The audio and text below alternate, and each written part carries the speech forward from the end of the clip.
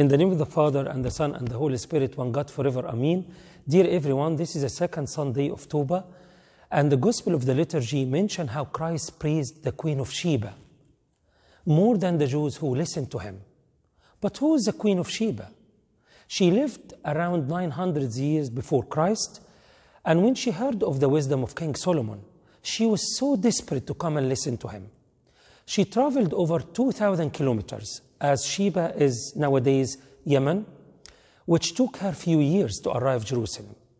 When she came and listened to the wisdom of Solomon, she was so touched. And the Bible said that there was no spirit left in her.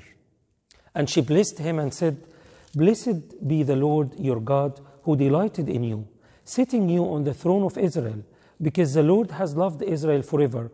Therefore he made you king to do justice and righteousness." In same manner, the people of Nineveh, who didn't see any miracles from Jonah, they were touched through the word of God coming from him, and they repented.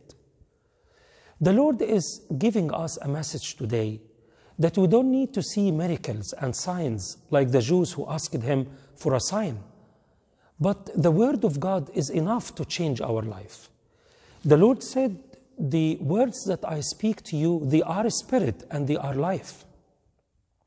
And today when a lady praised him and praised Saint Mary who gave birth to him, he answered her and said, "More than that, blessed are those who hear the word of God and keep it."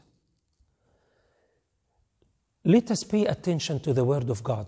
We spend hours watching the media or chatting together. We spend years searching a topic or a subject. How about the word of God? The Lord is greater than Solomon and Jonah. Let us all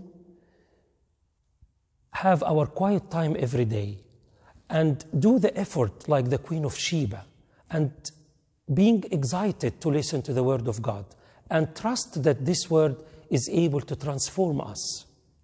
Glory be to God forever. Amen.